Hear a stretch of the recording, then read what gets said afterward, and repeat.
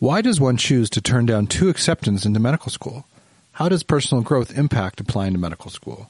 What is urge surfing? And what are the pros and cons of the Early Decision Program, or EDP? Today on Talking Admissions and Med Student Life, I interview Colin, a first-year medical student here at the University of Utah School of Medicine. Helping you prepare for one of the most rewarding careers in the world. This is Talking Admissions and Med Student Life with your host, the Dean of Admissions at the University of Utah School of Medicine, Dr. Benjamin Chan. Well, welcome to another edition of Talking Admissions and Med Student Life. I have a fantastic guest today, Colin. How are you doing? I'm doing great. Good. Fantastic. Thank you. Colin is an incoming student. Yeah. To the medical school. And let's see, we're end of June, beginning of July, so about a month to go. Mm-hmm. How's it feel? I thought I would know how it felt beforehand thinking about it, but the closer we get, just this kind of mix of excitement, but also almost nausea of like this little bit of nervousness. But it's such a good feeling, you know, actually being here and getting ready and getting my life ready has been really exciting. Okay, you're getting your affairs in order. We were talking about that right before you came in. So, getting my house already. It's not quite like death, but no. Not quite. But yeah, getting my relationship ready. I have a fantastic partner. She's the best, and kind of getting her ready for that transition into medical school. So let's go back to the beginning. Like, when did you know you wanted to be a doctor? When did that kind of come into your mind? I would say there's actually a couple kind of points where I made the decision. You know, as a kid, like a lot of kids, I said, "Oh, I'm going to be a doctor, firefighter, superhero," like that combination. And eventually, I lost the superhero and the firefighter, and doctor is the one that stuck. And but as far as my adult life, actually making that decision, this is what I want to do as a career and a lifestyle and all of that, actually came. I applied during my senior year, during my undergraduate. I applied for admission at the U, and I wasn't able to get in that year to the U. And let's go back to that. So how many schools did you apply to? That first year, I actually applied to about 15 schools. Okay. I got into 2, and I didn't get into the U, and that was really impactful for me because I had my whole life I'd been so blinders on. I'm going to do this. I'm not going to take any breaks. I'm going to get done as quickly as possible, and we're going to go through, going to be a doctor and be done. But that first rejection from the U was really important because it was the first time in my life, really, well, in my adult life anyway, that I thought, you know, what are some other paths that I could take? Is this the right path for me? And I was able to do some exploring. It gave me the opportunity to have a couple jobs that I wouldn't have had if I had just gone straight into school. And I learned so much about myself. And that really gave me the opportunity to choose. Like, yes, it's true. This is what I want to do. I want to go to medical school. I want to be a good doctor. And that's one of the things that changed between my application cycles, actually, was focused on being a doctor versus focused on being a good doctor, which I think is different. I did not know you got into 2 other med schools. So was it hard to turn those 2 down? Or because generally I tell people when they get in, they should go wherever they get in. Yeah. It's so hard to get in. Yeah. They, you know, I was able to defer at one of the schools. And so that was easier to say, you know, I'm going to take a year off, reapply to the U, and still have that school kind of has a safety.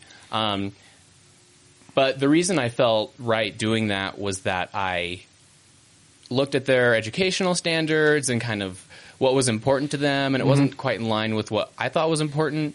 And from talking to the students there and versus talking to the students that have been going to the U and graduated from the U medical school, I just really thought that as far as my educational style, what I think is important outside of education really lines up with the U. Okay. And that was a really big reason. Like I kind of mentioned being a good doctor versus a doctor. You know, I feel like the U medical school was a great pathway to be the kind of doctor that I want to be. Okay. So first year applied to 15, got into 2, but didn't get into the U. Yeah. Did some soul searching, deferred, turned down one of the schools, and then kind of walk me through what happened that next year.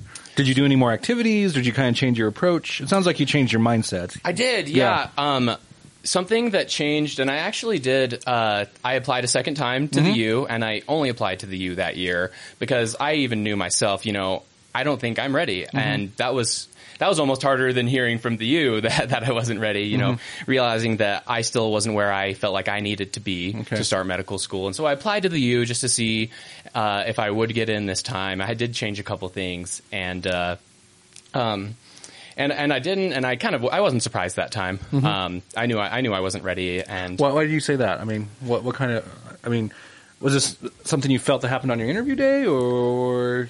Well, the reason I felt that way was just I had been working at the University Neuropsychiatric Institute, uni, for a couple months, and I had grown more in a couple months at that job than I have.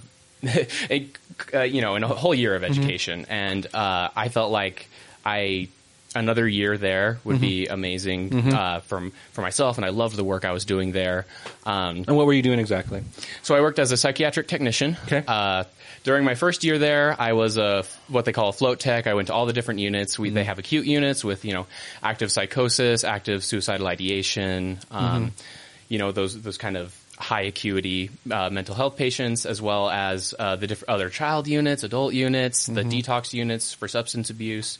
And then my second year, I went core on a unit, the detox unit, focusing more on substance abuse with less of the kind of other, less suicidal ideation, psychosis, that kind of stuff. Because addiction is just fascinating. How did you get interested in this job? I mean, did you just apply, or it's a fascinating job. So definitely. I was actually volunteering here in the main hospital. Okay, we call it the Big House over at uni. Okay, and I was in a program called the HELP program, stands for Hospital Elder Life Program.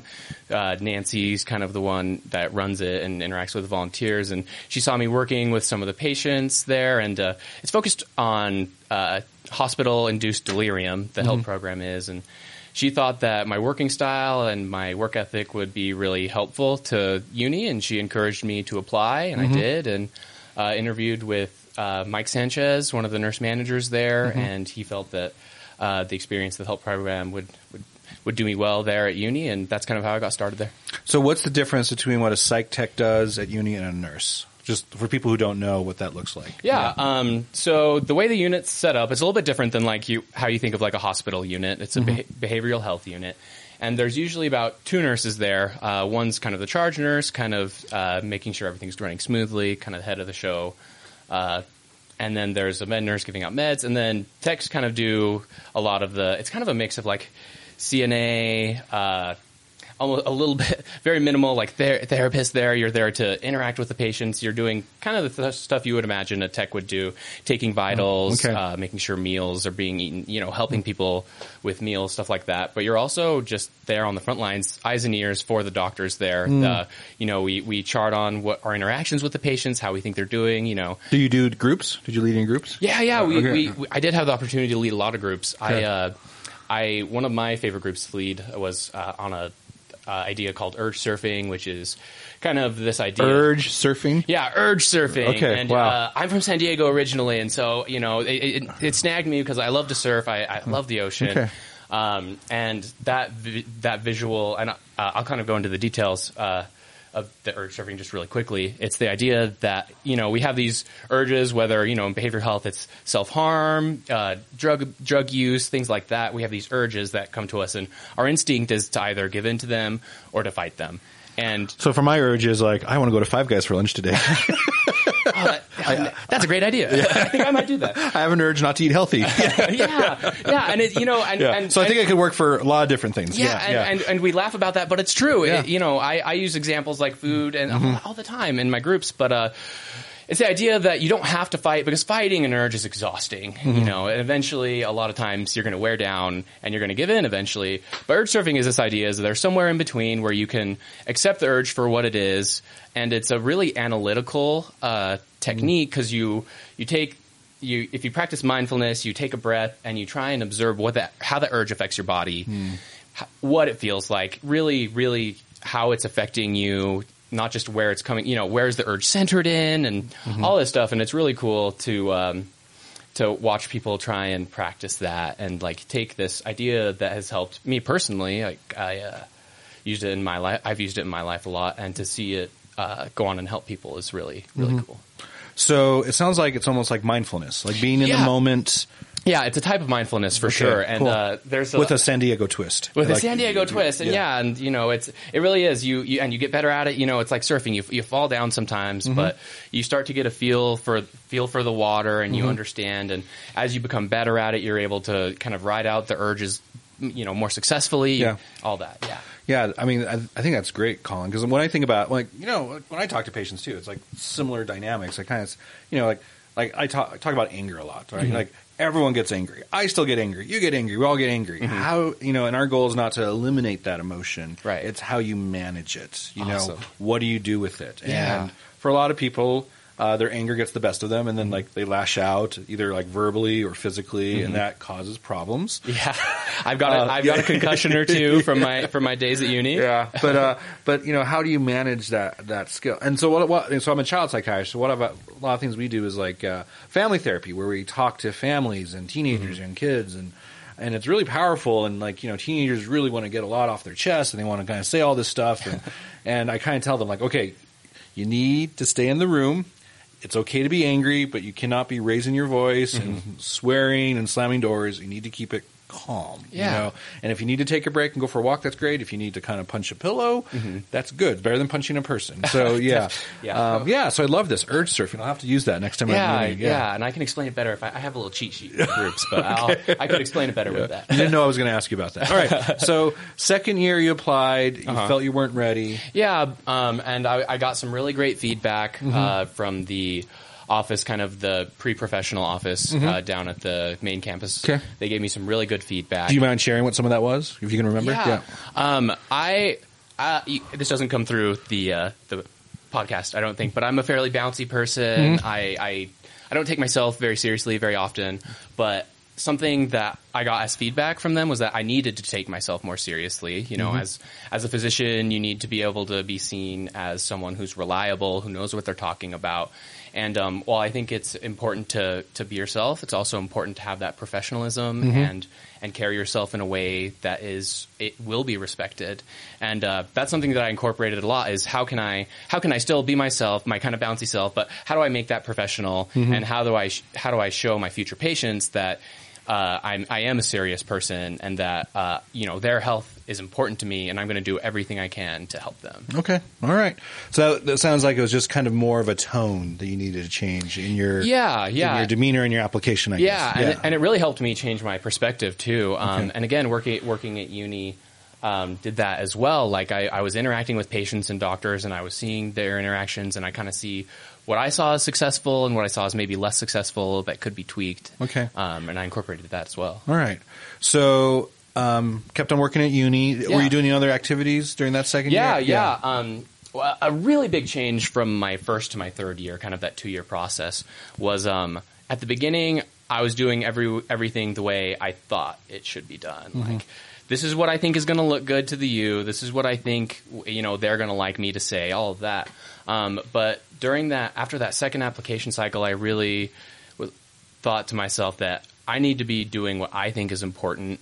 And there's a way, I think, to bridge that gap of, okay, this is important to them, this is important to me, and where's that in the middle where I can still do what I think is important, serve a population that I'm passionate about, but still, have it applicable to my application.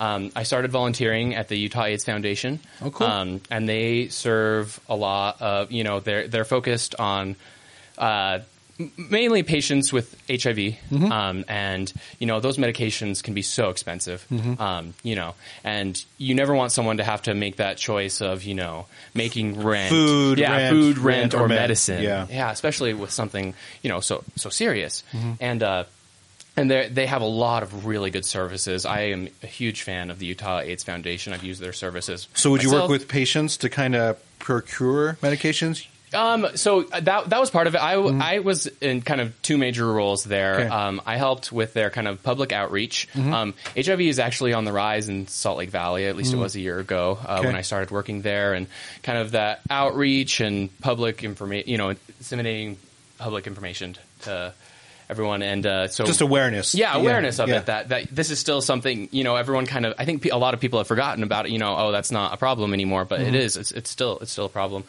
But so we would do the marches. We marched in the pride parades, and gave out flyers and talked to people about it. And as well, I helped with the STD testing. They have, depending on your circumstances, they have the opportunity to have free STD testing, which is really important. You know, it's important to be informed about your body in lots of different ways, not just like physical health, going to the doctor, but, you know, you need to make sure that all of you are healthy.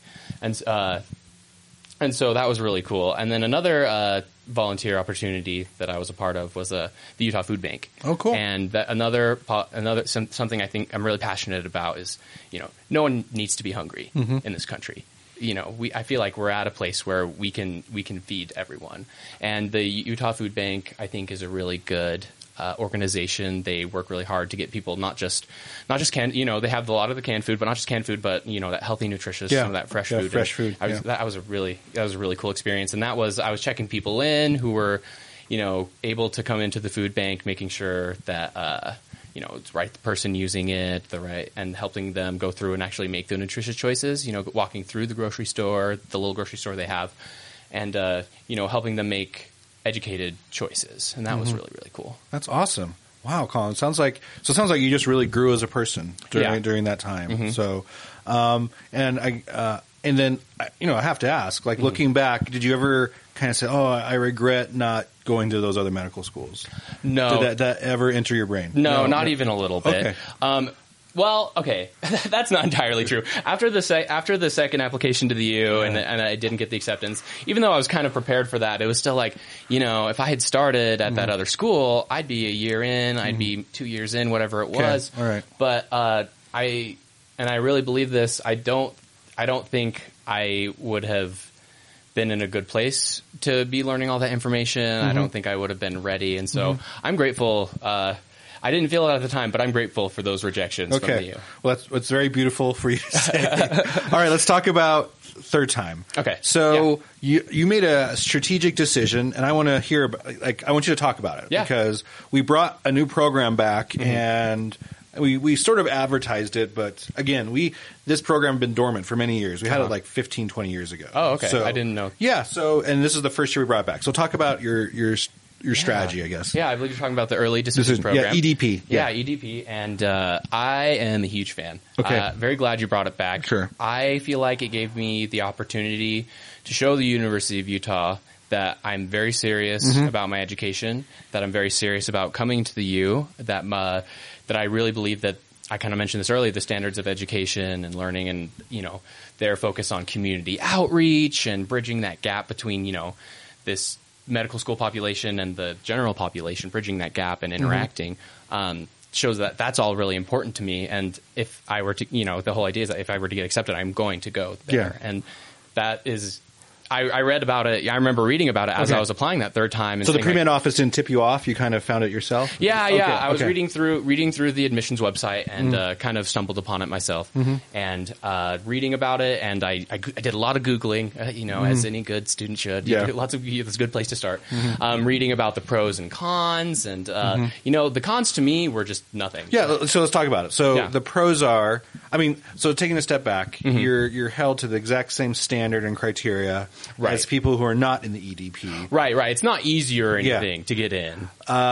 And I think I should know this, but the dates are the same at the beginning. You know, like, you know, applications open up June 1st. You can start submitting them July 1st. You know, so that's the same. But like the calendar is drastically moved up for the EDP. So, all right. So what are the pros and cons from your perspective? So from my perspective and from what I was reading, you know, the pros I mentioned, it showed you that I was serious about my application there. That because a lot of people say, oh, you know, use my number one choice. I want to stay here. I want to be here.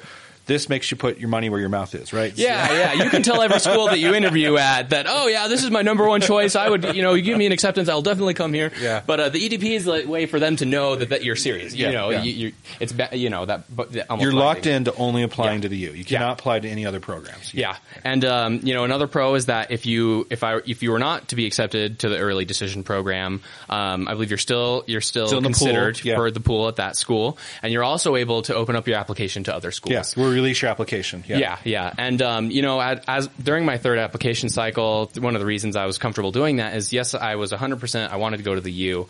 But I was also at a point in my life where I felt like I was ready to start medical school. Okay. And so, in the scenario where I wasn't accepted to the U, I was going to apply to other schools and probably I'm ready to get started on that phase of my life. And so it was a really good choice. Like, okay, going to the U, but small chance I don't get in. I can still apply to other schools and start my journey. So in the risk-benefit analysis, it was worth the risk. Yeah. Oh yeah. Yeah. And also the huge plus is, and I was going to ask you about this, you find out before October 1st, right? Yeah. So you found out really early that you got in. I think I found out in September. Yeah, end of September. Yeah, which is so really awesome. Let's talk about that. How did that feel? How does it feel? You've gone almost an entire year knowing you got into med school here. So what's that like? It's been. It's actually been a little bit more mixed than I thought. I thought it would be all good. I'll have a whole year to get ready, everything. But, as soon as I got that acceptance, I was just so excited. I wanted to just jump in. Yeah, you wanted to run through the walls there. Yeah, exactly. And so it's almost a mixed bag, like where I'm excited, I really want to get started, but I've been waiting to get started for so long. But, and that's okay, though, because it has given me an opportunity to I've known for a long time, so I've gotten a lot of my affairs in order, and I've gotten a lot of opportunity to do some traveling, which has been really great. I think that's so important. And it's because another advantage of the EDP is you didn't have to spend money applying to other programs or traveling to them to interview. And I mean, so it's a huge cost saver on a certain level. I spent thousands of dollars my first year applying, and this, I just applied to the U, and it saved me a ton of money. And I don't think I would have traveled. Exactly. I wouldn't have been able to do the traveling. And then, but I remember. I don't know if you remember the phone tag that we kind of had. Yeah, you were difficult to get a hold of. I think I talked to your mom at one point. Yeah, I'm really sorry. I love talking to parents. The parents they're usually, I can tell they're like trembling and they're /crying /happy. And I've learned over the years, I just say, when I say really nice things about their sons or daughters, that goes a long way. Because parents love that stuff. That's like, that's like catnip for parents. They love that stuff. Especially those three words that you said, that trembling, happy, tearful, that describes my mother in a nutshell. And I think she's the one that you talked to. And it's the strange thing that I've done this long enough that moms, moms can track down sons or daughters like that. Oh yeah. I see my mom calling. Yeah. Like sons, when you see your mom call, you're like, okay, my mom's calling. You pick up. For some reason, it's not as strong with dads. Dads can't really kind of pierce wherever their sons or daughters are on this planet. But moms can usually cut through the fog and find someone. It's really true. I actually interviewed with a good friend of mine the same day we had the interview. And I saw her post on Facebook near the end of September, like, "Oh, I got accepted into the U," and I saw that, and I was like, "Oh, I didn't get a call yet. I wonder if they're doing like the acceptance calls today and the not." Was that the day of, or? So that was the day before I talked to you, and I didn't hear anything that day, and I was like, kind of getting myself ready for that, moving on to that next application step of applying to other schools. And I remember being kind of bummed out, but then my mom called me the next morning and said, "I'm so sorry. I got a voicemail from someone from your school. They really need to talk to you. Do your best to get a hold of them." And I was like, "Oh, what have I done?" That's right. Remember, I left a message, and that was actually Friday. Yeah. And so I had to wait the weekend, and we finally got. No, that's okay. That's okay. It's my own fault. But I was finally able to get a hold of you, and he actually called my mom again, and she gave you my number. Yeah. And then you called me. Let's remember. There was some confusion about your number and where you were exactly. Yeah, our numbers are one off, and so it's kind of anyway. Yeah. But and then she called my partner right after she got off the phone with you, and so we were having that conversation, and my partner was talking to my mom on the phone, and I was traveling. I remember I was up in Idaho. Oh, really? Yeah, okay. I think that's why I might have been delayed. So I had to get on an airplane. Oh, so man. Yeah, I've called people before. I've been sitting in airports, and there's that noise in the background, like don't leave your bag attended. That's been blaring. Yeah, it's So I try to track people down. So, well, no, you did a great job. Sometimes I can be hard to track down, and I promise to fix that. Colin, I'm getting the picture that you just disappear and go fight crime and do good and help people. I should probably go. No, but I remember that call. I'd kind of talked to myself, especially after kind of hearing that the friend that interviewed the same day had already got the acceptance. I'd kind of started talking I don't want that acceptance that bad. I'll be okay either way. But I remember you called and you said, "How would you like to start?" I just fell to my knees, and it was just it really hit me all at once. I did want this really bad. It really came rushing in. Well, Colin, I'm really excited that you're here, and I love my job. The hardest part of my job is like we just don't have enough positions. We have far more qualified people than we have positions, and it's it's really hard because I know a lot of we have far more people who don't get in, who are rejected, than do get in. Right. And the numbers are just staggering. I mean, the past 2 years we've had close to 4,000 people apply for a class size of 125. Wow. And you just do the numbers, and it's so competitive. And so, I'm glad you kept on plugging away. I'm glad you kept on improving. Improving your application, but improving yourself. And like what we're seeing nationally, I think all the medical schools have seen this, is that the average age of someone coming to medical school has slowly been rising. People are taking gap years after they graduate. People are pursuing other careers or doing other things.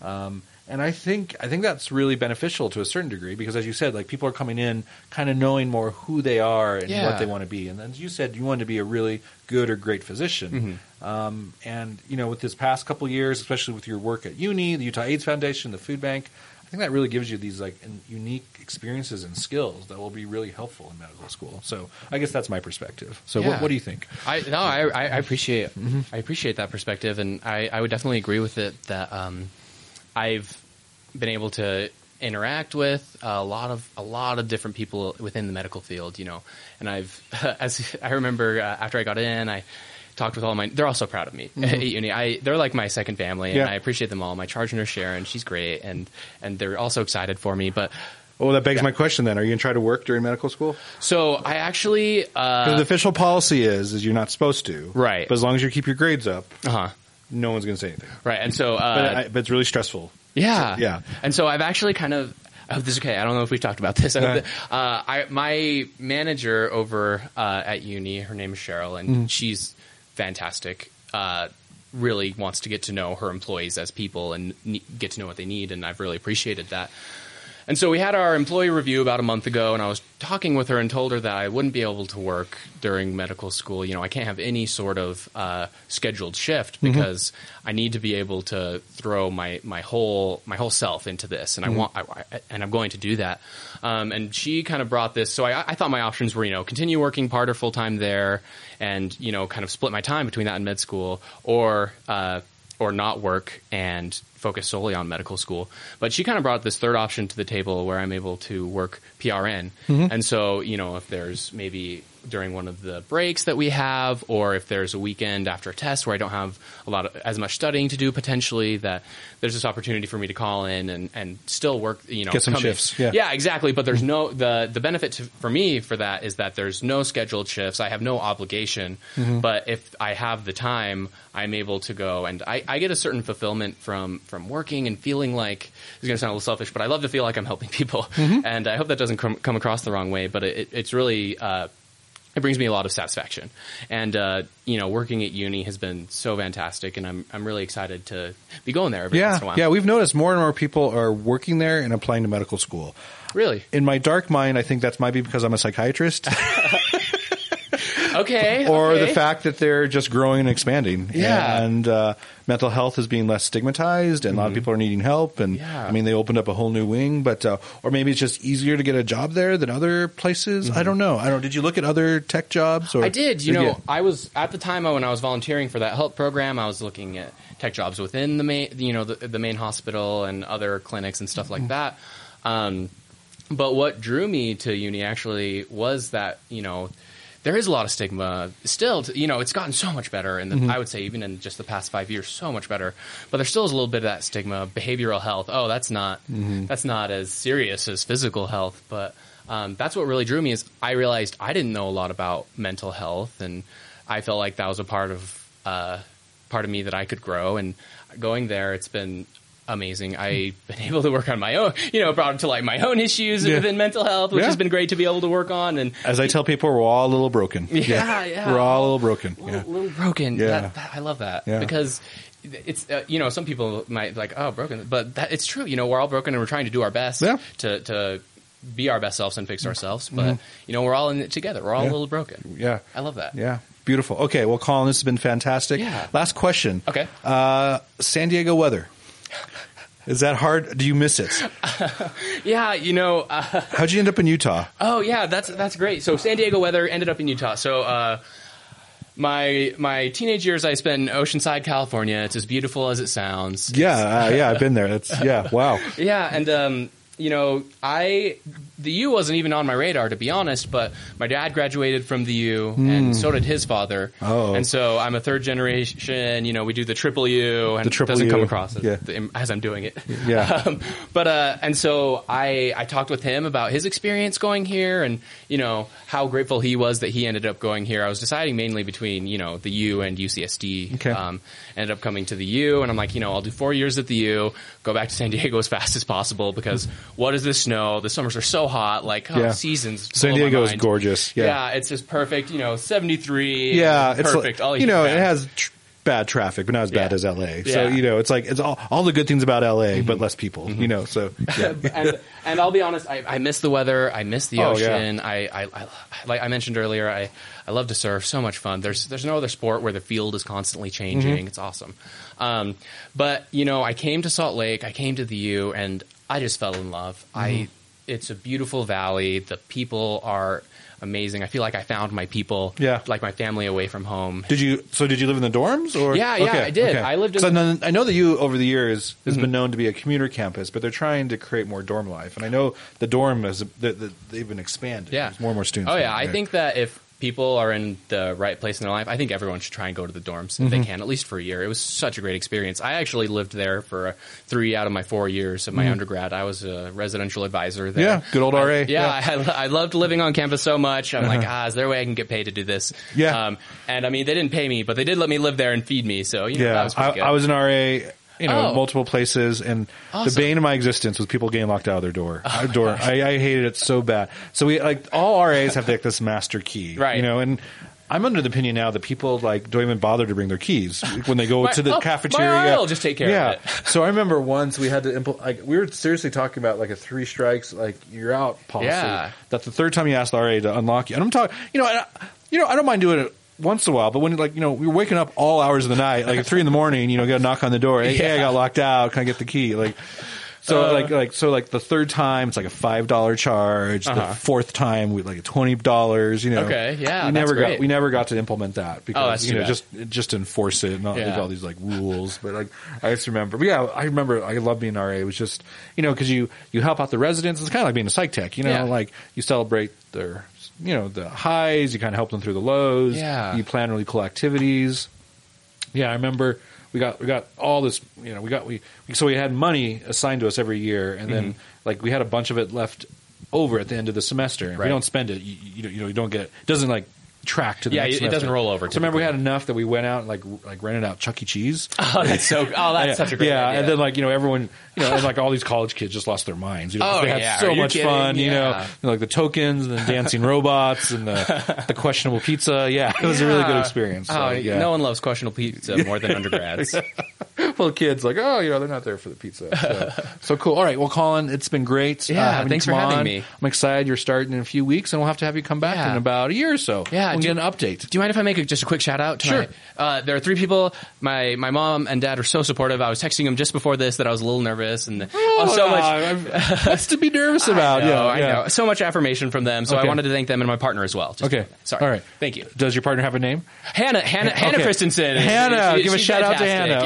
Yeah. Cool. Well, I hope Hannah and your folks get to listen to this. And do I get to meet them at White Coat? Yeah. Okay. All 3 of them are planning on coming, even with that awesome eclipse. It was a hard decision. No, I but know. That's okay. Cool. All right. Well, thanks, Colin. Yeah, no problem. Thanks for listening to Talking Admissions and Med Student Life with Dr. Benjamin Chan, the ultimate resource to help you on your journey to and through medical school. A production of the Scope Health Sciences Radio, online at thescoperadio.com.